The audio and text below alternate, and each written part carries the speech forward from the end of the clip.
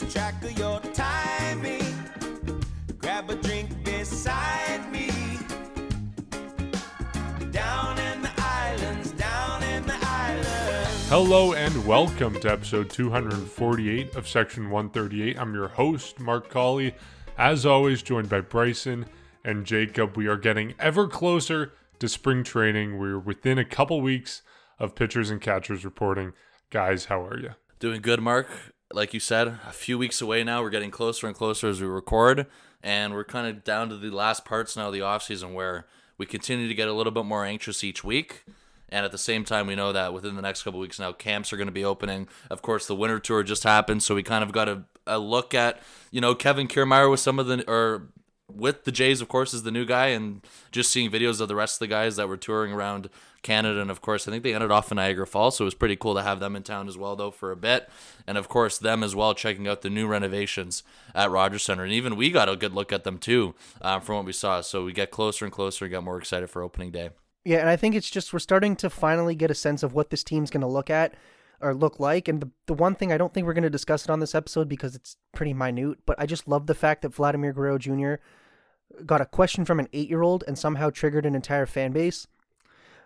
Just the funniest stuff you can possibly see. It just proves that Yankees fans they're always going to be Yankee fans, and they're always going to be like that. But anyways, enough about that. We got a whole season to play, and it'll be fun. Yeah, that was pretty incredible. And we saw it earlier this offseason when Vladdy said that he would rather die before signing with the Yankees. And again, that brought up a huge uproar in Yankees Nation in the Bronx. And then again, we see this. He's talking to an 8-year-old about what team he thinks is the easiest to play against or the funnest to play against, I guess was a question. And he says the Yankees as a joke, and it triggers an entire fan base. It is really funny how one guy can get under their skin when he's talking to an 8-year-old. But yeah, we got a lot to get into on today's episode. The first thing that we want to mention before we get into any of the baseball stuff is just an announcement on our side of things. A couple of announcements on our side of things. So first, we launched a new Discord. It's open to the public, so you can join it if you go to Linktree/Section 138 Pod. It's in the link in our bio on Instagram and on Twitter, and we tweeted out the link to the Discord as well. So you can go there, join our community of Section 138 listeners, talk about baseball, talk about the Blue Jays. Right now, we've got 63 listeners on that Discord and counting. So I encourage everyone to check that out. We've got a mailbag today with questions from our Discord members. So I encourage you to join so you can take part of future opportunities like that and talk about baseball with us and a whole bunch of other Jays fans. The other announcement is that we no longer have a Patreon. We've scratched that, and we have instead launched a Buy Me a Coffee page. So that's kind of the same thing as Patreon, but if you enjoy what we do, if you enjoy the content that we produce, we really appreciate you going there and chipping in a couple bucks. It's a one-time contribution, and so we really appreciate that there as well. And the link, you can find that, again, same link where the Discord is, the link in our bio on Instagram, the link in our bio on Twitter, Linktree/Section 138 Pod. Okay, so with that out of the way, let's talk about the biggest news from this week, the only news from this week, essentially, which is the Hall of Fame. We saw that former Blue Jay Scott Rolen was inducted into the Hall of Fame this year after, I think it was 6 years on the ballot. He's finally made it. He's not someone that you immediately associate with the Blue Jays. He played for the Blue Jays for about a season and a half. I think for a lot of fans, a lot of newer fans, myself included, what they associate the name Scott Rolen with is Edwin Encarnacion. He was the piece going the other way to the Reds when Encarnacion came to the Blue Jays. And so that's what Scott Rolen means to me. So forever indebted to Scott Rolen for that trade, because obviously it worked out quite well for the Blue Jays. But congratulations to someone in the Blue Jays family making it into the Hall of Fame after quite a long wait. And that video that was posted of him telling his parents that he made it into the Hall of Fame is something else. So I encourage everyone to go check that out if you haven't already. But now the conversation on the Hall of Fame is looking forward to next year. And there's a couple names of interest for Blue Jay fans on the ballot. The biggest name is Jose Bautista. And we've started a conversation offline between us three about whether Jose Bautista will get elected. I'm just going to spoil it right now because I don't think Jacob's going to admit it. He said in print, in text, we have the proof, we have the receipts. What? I was going to admit to it. Okay. Okay, No, well you then weren't. admit to it. No, you weren't. Yes. Okay, go on. No, you go on. You can admit to it in your own words. Alrighty. So, what did I say? I don't even remember the direct quote. I think I You said Jose Bautista Jose would end Bautista, up in the Hall yeah. of Fame. When it's all said yeah, and done. basically I he'll be a remember it Hall in of my Famer. head. Yes. Okay, so yes, I admitted to it. And so you guys, I knew you guys were going to bring this up, so I did some research about players who had just similar numbers. Look who else gets into the Hall of Fame, and I'm here to publicly admit, and I'm like 90% sure I said it in our Discord, said it somewhere, but I'm here to publicly say that I retract that statement. Jose Bautista is not making it into the Hall of Fame. I mean, Jeez, I was you can't thinking, even stand okay, by your own statements. no, I made a statement and then I'm retracting it after research because I was like, let's compare him to other sluggers. And I realized David Ortiz has like double the amount of silver sluggers or triple or whatever it is that he has. So, bit of a retractment there, but we'll see. There will be Blue Jays in the future. That's all I can hope for. Some of Jacob's hot takes are the definition of the F around or find out meme. And it's not the first time we've seen this, but of course, I mean, at least you're taking Won't be ownership the to last. it. At least you're taking ownership to it because, yeah, when I first saw it, I was definitely a little bit shocked. I think Mark was too. But, I mean, of course, it's technically he will be eligible as the next year, like you were saying, Mark. I love Jose Bautista. I think any Jays fan loves Jose Bautista. But for me, I've never really thought that the likelihood of him getting in at any point was going to be, I guess, highly likely just because of the fact of, I guess, the way his career kind of swung, where it had really a slow start and then a pretty low couple years, and of course it really didn't heat up until he came to the Jays, and then afterward near the tail end of his career with the Jays, and then afterward when he spent, it was either 2018 or 2019, I think it was 2018 with 3 different teams, and of course that didn't go anywhere either, and I just think the way it kind of started and ended definitely hurt his chances on that in terms of the amount of seasons he's played as well, so I never really thought of it as a serious likelihood, but of course it's always cool when you have a former Jay that's up, and of course Scott Rowland's another guy that you were going over, Mark, that's really cool as well, and I'm pretty much in the same boat with you in terms of kind of being a newer fan at the time when he played, and I always remember or have flash memories of him being really good at what he did, and of course the tail end of it, the final straw of it was, of course, being remembered for bringing in Edwin Encarnacion with the Cincinnati Reds, that trade. And, of course, we know the rest of that, and we know how everything turned out with Edwin. And, of course, Scott Rowland went on to have a solid career, too, near the end of it as well when he finished off with the Reds. So there's a lot of flash memories with the Scott Rowland part, but, of course, always recognizing when you have a Hall of Famer on your team, no matter how long it was for, it's one of those cool moments in terms of being a fan of a franchise like that. And again, it won't be the last time it happens, but every time it does happen, it's just always kind of a cool thing to look at, and just, recognition on that part. And of course, Scott Rowland will be the latest on that one, and we'll see what happens though, Jacob. I mean, there's always a slim chance that you could be right with this Bautista thing, but at the end of the day now you're walking back the statement, so I don't really know what to believe with you anymore, so I guess I can let you clarify some other stuff on that. But yeah, when you kind of mentioned that whole being a Hall of Famer when it's all said and done, really threw me off, and was excited. But I will admit though, I was very excited for your reasoning, whether that was going to be on Discord or on the podcast tonight, but it looks like we got nothing out of that. So, oh well. I'll tell you what, you were going to get a reasoning. That being said, I didn't want to cherry pick and say, well, okay, I had one player who had considerable-ish numbers. Like, you could argue that if this player was in the Hall of Fame, then Bautista should make it. Who was it? Let me look. It was on. I was researching it. But that being said, the problem is you can't really cherry pick. I actually got rid of the tab. That's how wrong I knew I was. So, basically, like, I was going to cherry pick and say this thing was an outfielder. The name's escaping me. But I said, like, if this guy's in a Hall of Famer, then Bautista should be one. But one player, and then you just look at David Ortiz and Craig Biggio. You just look at a million other numbers, and you're like, yeah, okay. Bautista was good, but he's not Hall of Fame good, which is, it's a shame to say because he obviously did mean a lot to this team and do a lot of good things for it. Yeah, he's Blue Jay Hall of Fame good. Blue Jay level of excellence good, but not Major League Baseball Hall of Fame good. I mean, you look at, I feel like the example that everyone always points towards when they're talking about undeserving Hall of Famers is Harold Baines. And he ended his career with about 38 WAR.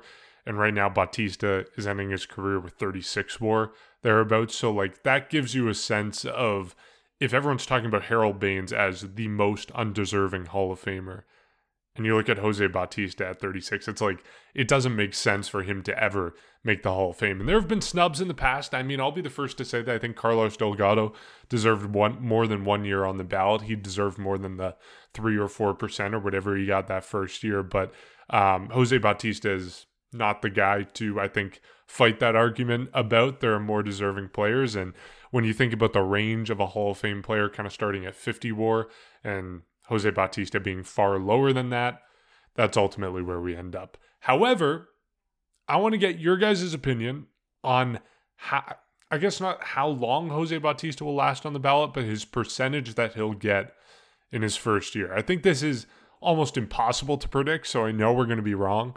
But I think I'm going to put it around, I'm going to say 18%.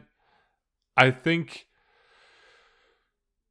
the trend towards a big Hall of Fame has grown in recent years, and we've been seeing more and more players stick on the ballot for longer, and more players get more votes whether or not they are actually deserving of being in the Hall of Fame. So I think Jose Bautista will get somewhere between 15 to 20% of the vote. I think eventually he'll either, run through his 10 years on the ballot or drop off with less than 5% of the vote, because I don't think there's any way that he's making it into the Hall of Fame as a player.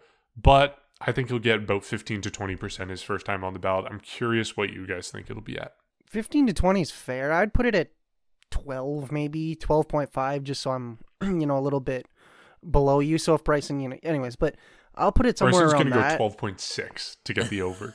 No, what I was trying to get at is if you do 10, then I'm in the middle or something like that. So I think that's fair, honestly, or something around that. I don't think he'll last all 10 years. And that's the unfortunate part. Like, if he doesn't get in within the first 4 to 5 years, year 9 or 10, I really don't think it's going to matter. And it's unfortunate to say. So it's one of those players that, I think it was MLB that tweeted it, that said, like, noteworthy players on next year's ballot.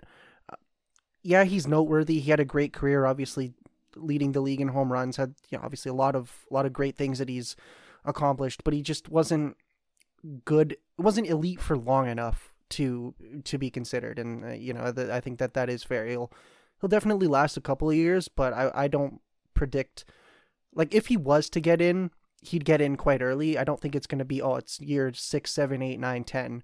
We can, he's going to get voted in. Yeah. I'll say around, I'll put it around 20%. I think it was low. I guess we're all in the same ballpark on that one, but I think it's going to be something where it probably, or most likely, will like slowly increase as the years goes on. And that has been a trend where we've seen kind of players get in on that final year and get over that final hump. I think the last guy that comes to mind with me that got in their final year was Larry Walker, and that was a pretty remarkable story of how close he got each year, especially as the years went up and the expiry date became more closer and closer. And I mean, just other names that are expected to be on next year's Hall of Fame ballot, as other than Jose Bautista, are Adrian Beltre, Bartolo Colon, which would be really cool to see how that turns out. Matt Holliday, Jim Johnson, Joe Mauer, Brandon Phillips, Jose Reyes, Chase Utley, David Wright. So there's some good names on that ballot, of course.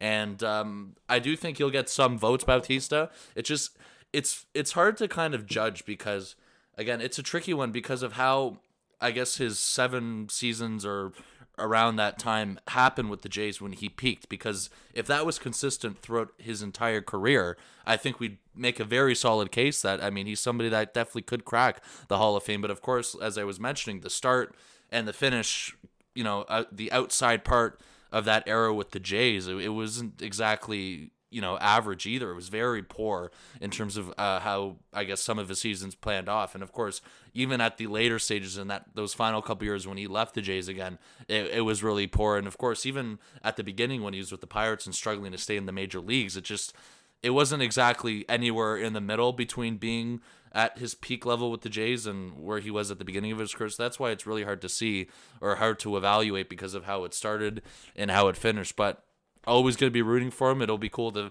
track for the next couple of years as well as his eligibility officially opens next year. But I was going to say around 15 to 20% probably for my for next year in terms of a percentage, and we'll see if that ever climbs as the years goes on.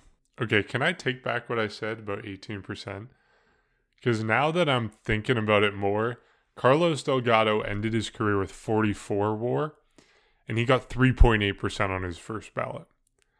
And so Bautista having 36 WAR and me saying 18%, that's kind of at odds with what the facts are telling me. So I think I'm going to reset my score, and I'm going to say 8%, I think, instead of 18%.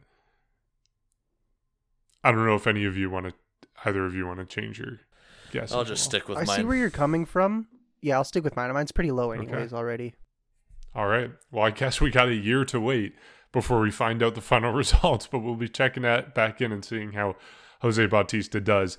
This transitions us into another conversation that we can have. Apparently, according to a couple people on Twitter, the Blue Jays have sent out a questionnaire to some fans asking for, I guess, big historical moments in Blue Jays history. And there's been some speculation, the speculation is mine, but that the Blue Jays are sending this out as part of a project to get some statues outside the Rogers Center, which we have been a proponent of for a long time. So I know we all want a bat flip home run. You know, when you think about some of the other iconic moments in Blue Jays history, a Joe Carter walk-off home run to win the World Series, touch 'em all Joe, that moment immortalized. Do we want any other statues outside the Rogers Center? If you were filling out this questionnaire, what historical moments would you put down besides those two? Because I'm pretty sure we all agree on those two. What historical moments would you put down as important historical moments that you might want to see made into a statue? I'm thinking maybe the wild card walk-off. I mean, that whole thing with Edwin with his arms up and then the bat just dangling, starting to fall, that could definitely be something. I don't see here's my issue. As much as I want to say that, and I have a few others that I could mention, I don't want to say a million things, and then the whole thing of a statue is commemorating a very special event just turns into, well, anytime something good happens, we make a statue. So I feel like those three, if any, are going to be the three that'll get statues. I think the bat flip and Joe Carter, 100% going to happen. The Edwin thing, I'm not going to give a percent, but I think it's likely, but it's not guaranteed. But anything else, I don't really know. I mean, you could argue the Donaldson Dash, you could argue something else, but maybe it's the Vladdy with his hands down going like my house, but no, it's not going to happen. But that's what I mean. What are you smoking, Jacob? What I mean is, like, there are a lot of good moments that you can argue would be commemorated, but other than those first two, I really don't see anything else happening. You are all over the map. You're going from Carter winning the World Series to the Donaldson Dash and the ALDS. Well, like, they're all playoff moments. I think the Bautista and Joe Carter, 100%. If you're looking for the biggest moments from eras of Blue Jays baseball, the wild card home run and the ALDS Donaldson Dash, they aren't on the map. It's the Bautista bat flip, period. Anything from Well, that's why I said that one's era, not guaranteed. Those two, there's no chance. The only one from our era, I would say, was the Jose Bautista one. The Joe Carter one, of course. You know, the one that comes to mind, too, was 1985 when the Jays first won the AL East, the first division that they won with George Bell fell to his knees. I think that's one that you can probably consider. The 92 one, it's hard because, I mean, I don't think you're going to have two separate statues of Joe Carter. I mean, that'd be pretty cool, I guess, you know, but that's a tough one.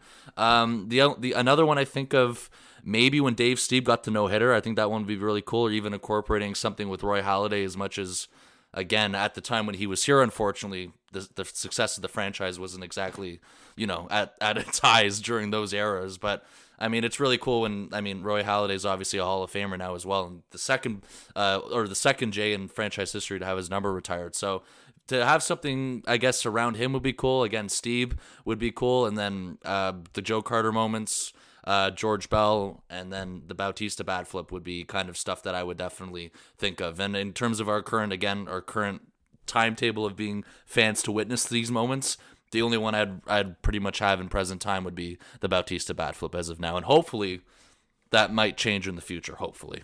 Yeah, I think that's the right list to have. I don't want to entertain the wild card or the Donaldson Dash. Apologies to Jacob.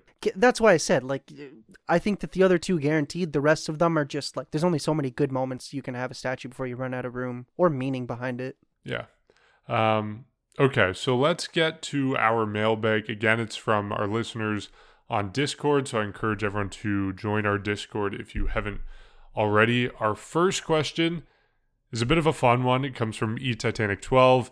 They ask if Major League Baseball had a most attractive skipper competition like the NHL does with their head coaches, who would be at the top and why would it be John Schneider? So I disagree with this listener. I don't think it's John Schneider because I think looking around Major League Baseball, there is a clear number one for most attractive manager, and I will be taking no questions on this. I will not be commenting on this, but it is clearly Gabe Kapler of the San Francisco Giants. There is no other option besides Gabe Kapler. Thanks for listening. Alrighty, listen here, sir. I think it has to be Kevin Cash. Why? Have you seen Gabe Kapler? Off the top of my head, I can't remember what he looks like. I'm going to be completely honest. Well, that would do it.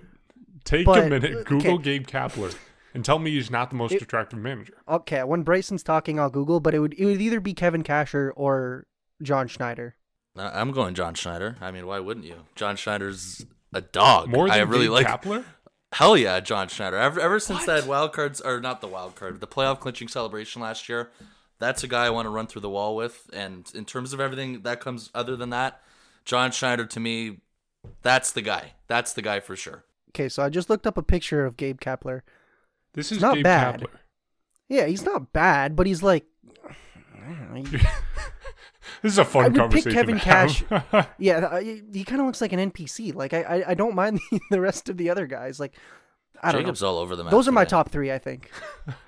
We're having a conversation with the most attractive manager. How, like, this is the I best will say, anyways. There was a vote taken by, I don't know what organization did it, but apparently Terry Francona won, which is probably nowhere near the top of any on a scooter.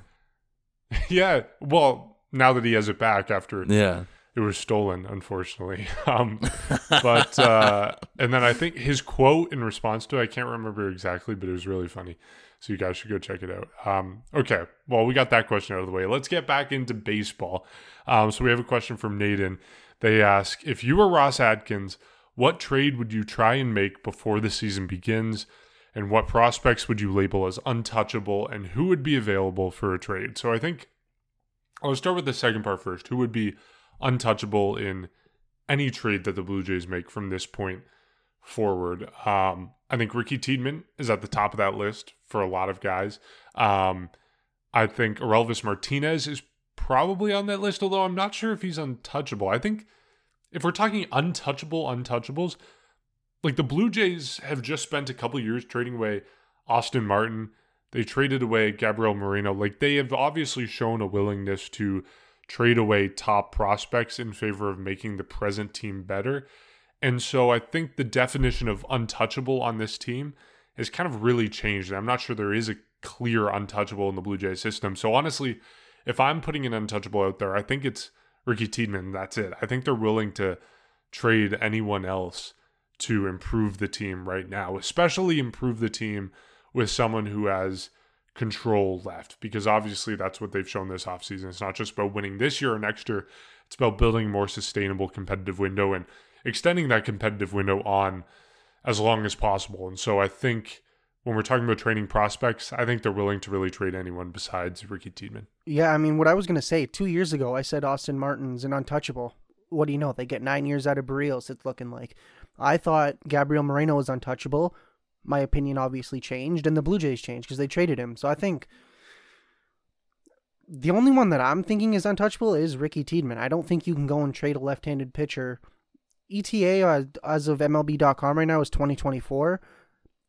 Grain of salt, I think, it could happen, might not. We never know, I think. But that being said, I think Aurelvis Martinez, I'm putting it as a bit of a coin flip. Like, if it's a trade that you'd be stupid to say no to, absolutely you include him. Or if he's the part that makes it go over the edge, absolutely. But if you can keep him, I keep him. But I have a hard time making him an untouchable. And I think the thing is the Blue Jays spent a lot of time adding to their depth, getting good, young talent, guys with control. They're kind of in that win now mode. And I mean, we had a bit of an offline conversation about how win now is kind of irrelevant because you can sign guys forever, and we've seen a lot of teams be good for a long time. I still think that you're not really in that grow and develop stage anymore. You're kind of at that point where if a prospect is good, he's coming up to that major league level because you need him to help you win the World Series. And so unless it's Ricky Tiedemann, or I really don't think anybody else can truly say that they're untouchable. Yeah, this is always a fun conversation because it's just we know the way prospects work with baseball and everything like that. But I mean, of course I'll side with you guys and Ricky Tiedemann. I guess I'll throw a couple other ones out there since we haven't really we haven't addressed anything else. First of all, I think Jacob, what you were talking about with Ricky Tiedemann, I don't think he's up in I think he's up this year at some point.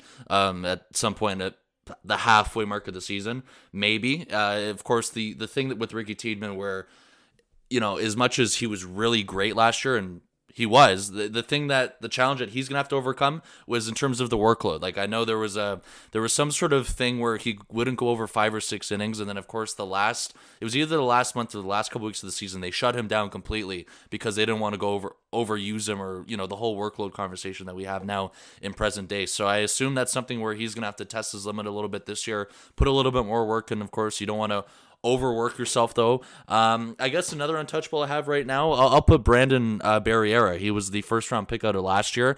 I mean, he's another high-quality starter who the Jays drafted, left-handed pitcher again. He's nowhere close to Major League ready, but I think as of now, of course, this is something that could change along the way. But in terms of right now, I'll say he's an untouchable. Orelvis Martinez is always a fun one that we talk about. I don't think he is. I'll be clear. I don't think he's an untouchable. I think there's always something where the Jays might entertain something with him. I just think we've kind of seen that in the past where his name's floated around a bit, and I'm not willing to say he's untouchable. Other than that, I think there's a lot of other guys where the Jays would be hesitant to move, but at the same time, I don't think it's out of the question that they would ever consider moving somebody like that. So we'll see. It's always hard to do. I mean, there's another high ranked prospect. I don't know if you guys got a chance to see Scott Mitchell's top 50 prospects list, but it was remarkable in terms of all the rankings that we had, 50 all the way to 1. And of course, seeing at 25, this is unrelated, but somebody who we've done an interview with before, I've mentioned this before, with Hagen Danner, who is projected also at some point to make the bullpen or crack the bullpen, even a chance he does that out of spring training. I think that'd be really cool as somebody that we got used to, that we interviewed a few years ago. So I just thought that was something that was really cool to see on his list. But other than that, I think just the intel that we got on all these prospects and where they are and where they're lined up to, I think it gave you a really good understanding of where things stand. And the only two untouchables that I saw right away were Ricky and then Brandon Barriera. I just think that right now, especially with Barriera, it's too early to consider moving him in any sort of deal. Perhaps that changes in 2024, 2025. I don't know. But as of 2023, that's not somebody I'm willing to move at all. I'd like to see him develop and start in single A Dunedin. I think that's where he was last year, or at least that's where he's expected to start this year. I think that would be really cool to see how he works in the minor leagues. I think there's the 4th ranked prospect on Scott Mitchell's list again. His name was Yosfer Zulieta, and he's also projected to be on the roster at some point this season. Even if it's not as a starter, it could be out of the bullpen. I think that'll be really cool to see. These guys, especially that are major league ready in 2023, especially these pitching prospects, I don't necessarily want them to be moved right away. I like to see how they pan out if they get an opportunity to do so. So that's why the only untouchables, though, I'll say is Tiedemann and Barriera. Yeah, I mean, obviously, if you had your choice, you would rather that the Blue Jays just choose that money isn't an issue. They're going to go out and spend for all these top free agents and hold on to all the potential top prospects that they have, because that's obviously more fun as a baseball fan. But given the financial situation the Blue Jays are in, bumping up against the luxury tax or exceeding it a tiny bit, you're going to have to be playing with these prospects at some point and entertaining the possibility of trading them. And yeah, it's cool to see the path that Hagen Danner has taken in the Blue Jays system. When we talked to him, it was like a week after he was drafted by the Blue Jays in 2017, I think it was.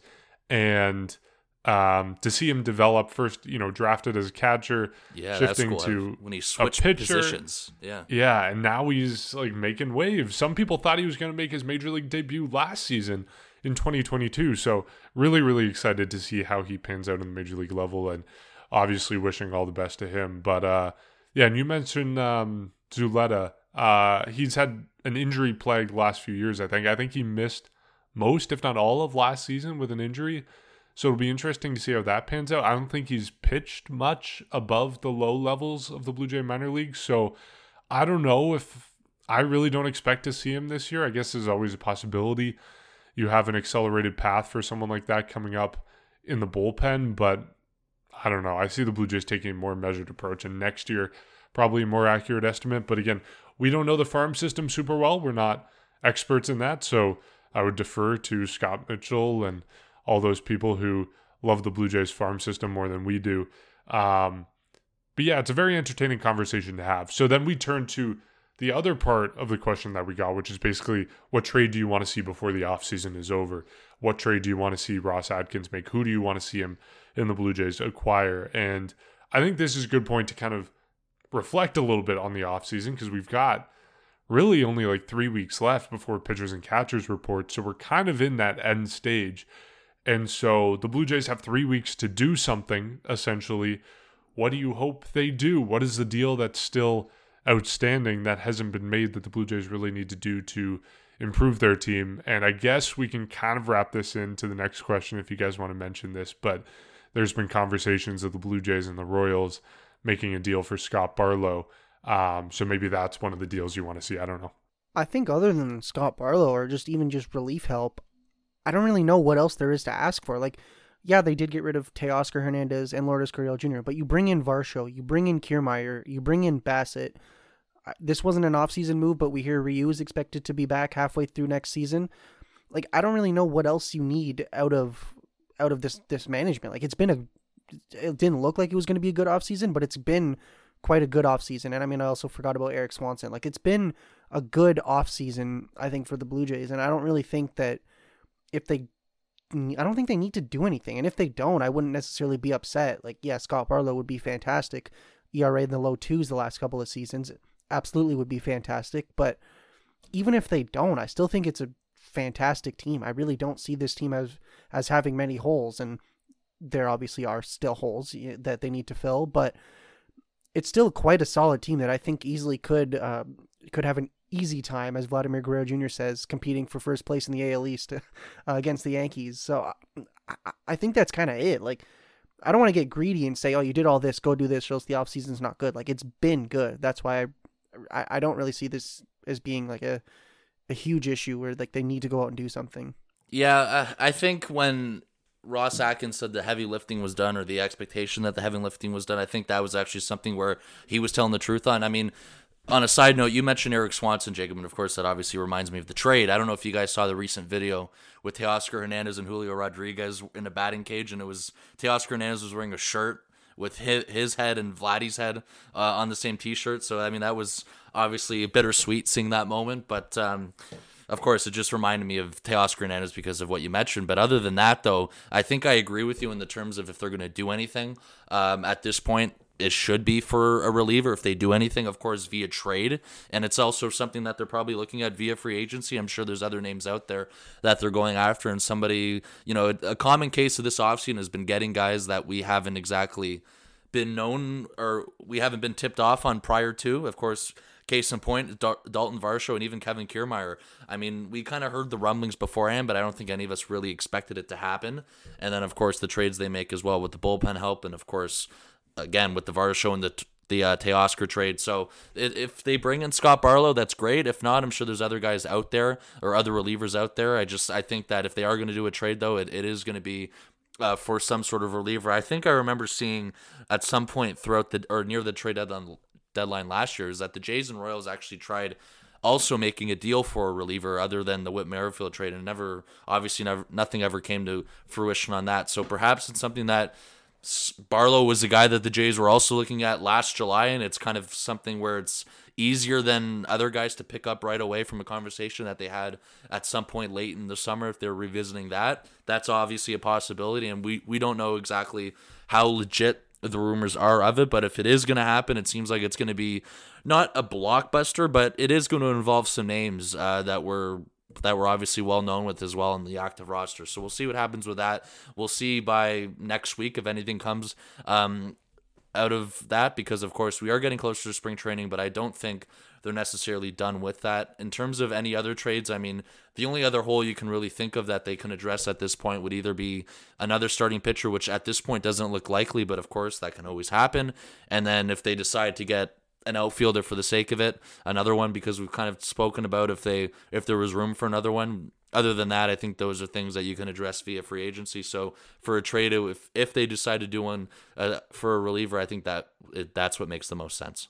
Yeah, I think reliever is the one thing that's kind of left on my list. I mean, obviously the list is longer than that. There's a whole bucket list of things I'd love the Blue Jays to do, but in terms of realistic things and things that will actually make the team better in relevance and in connection to the amount of money or prospects that they're going to spend, a reliever is at the top of that list. And I think Scott Barlow would be a great fit for the Blue Jays. And just to clarify what we're talking about here, there was, I think, 2 random Twitter accounts that, non-verified, non-credible at all, that tweeted out the fact that the Blue Jays are, I mean, one tweet said that they're trading Cavan Biggio for Scott Barlow. I don't know what the other tweet said, but, that sort of thing, speculation, very, very sketchy rumblings of this 50-50 success rate, yeah. Grain of salt. I saw one. Well, I saw one, and I posted this. Some of our listeners were talking to me. I forgot to reply to them, but I heard Aurelvis Martinez was in some of those rumors. No. That's why I was like, ooh, yeah, I don't like the prospects that were listed in those. For Scott Barlow? In those trades. Well, that's like, what I'm Scott saying. Barlow's good, but you're not going to... Yeah, he's... Not both, yeah. Not but, Mariano Rivera. Yeah. Anyways, that's where this conversation comes from, and it does lead us in part to our final question of the day, which is from Finn. The Royals have been open to trading some of their relievers after trading Mondesi to the Red Sox. Do you think the Jays should explore trading for a reliever from the Royals this offseason? What do you think the cost would be? And we've kind of already answered this question in part.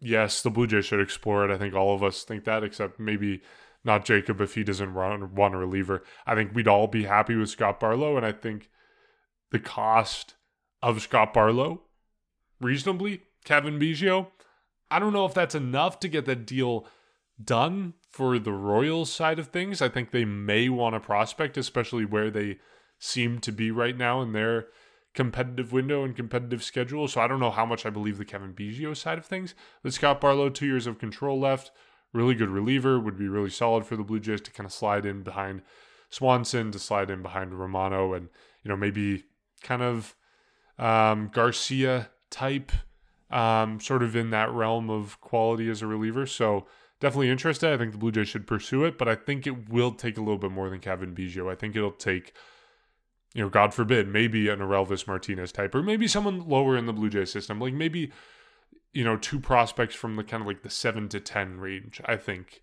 might be what it takes for the Blue Jays. I don't know.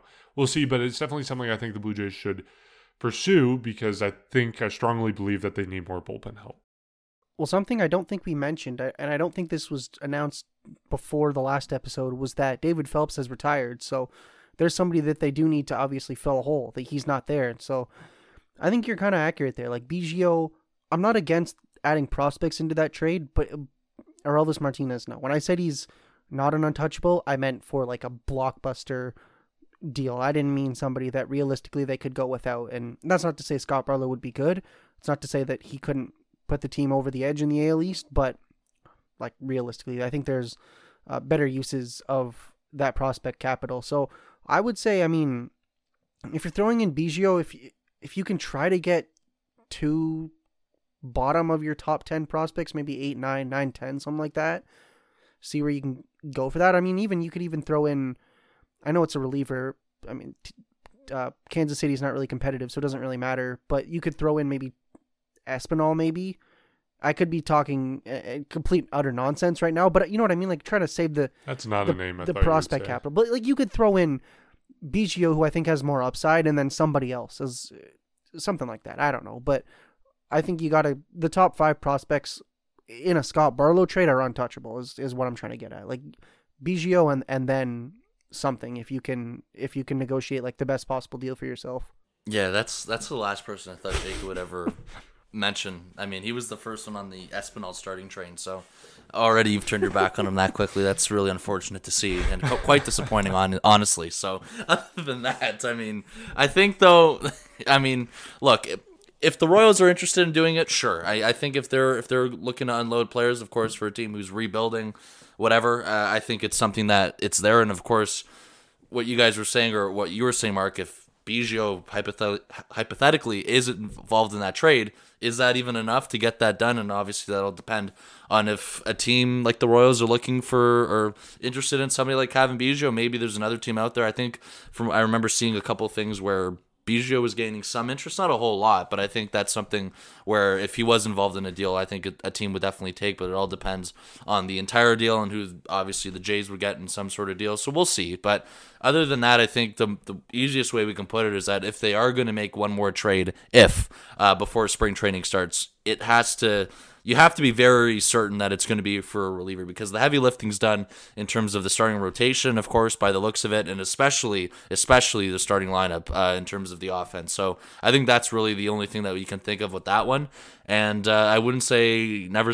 I do think there's a legitimate chance that the Jays could do one more thing before spring training starts for sure. And they have obviously exactly 1 month actually until Grapefruit League games begin. So they do have some time to do something final if they decide to do it. And 21 days until we start hearing how every Blue Jay pitcher and catcher is in the best shape of their lives. So I guess we got 21 days to get into the best shape of our lives in time for spring training. But we'll see. Thank you to everyone who listened to this episode. As always, we really appreciate it. Reminder again, you can join our Discord. That's at the link in our bio, Instagram, Twitter. And you can follow us on social media at Section 138pod on Instagram, Twitter, and TikTok. And you can also go check out our new Buy Us a Coffee page, and that is also in the link in our bio at all those locations, which again is linktree/Section 138pod. The last thing I'll ask, you can give us a rating and review on Apple Podcasts or Spotify or wherever you listen, which just helps spread the word about what we're doing. Okay, 21 days. That's the countdown we got. Exactly 3 weeks till pitchers and catchers. Exactly 1 month until the first spring training game. We'll see what happens, and we'll catch you next time.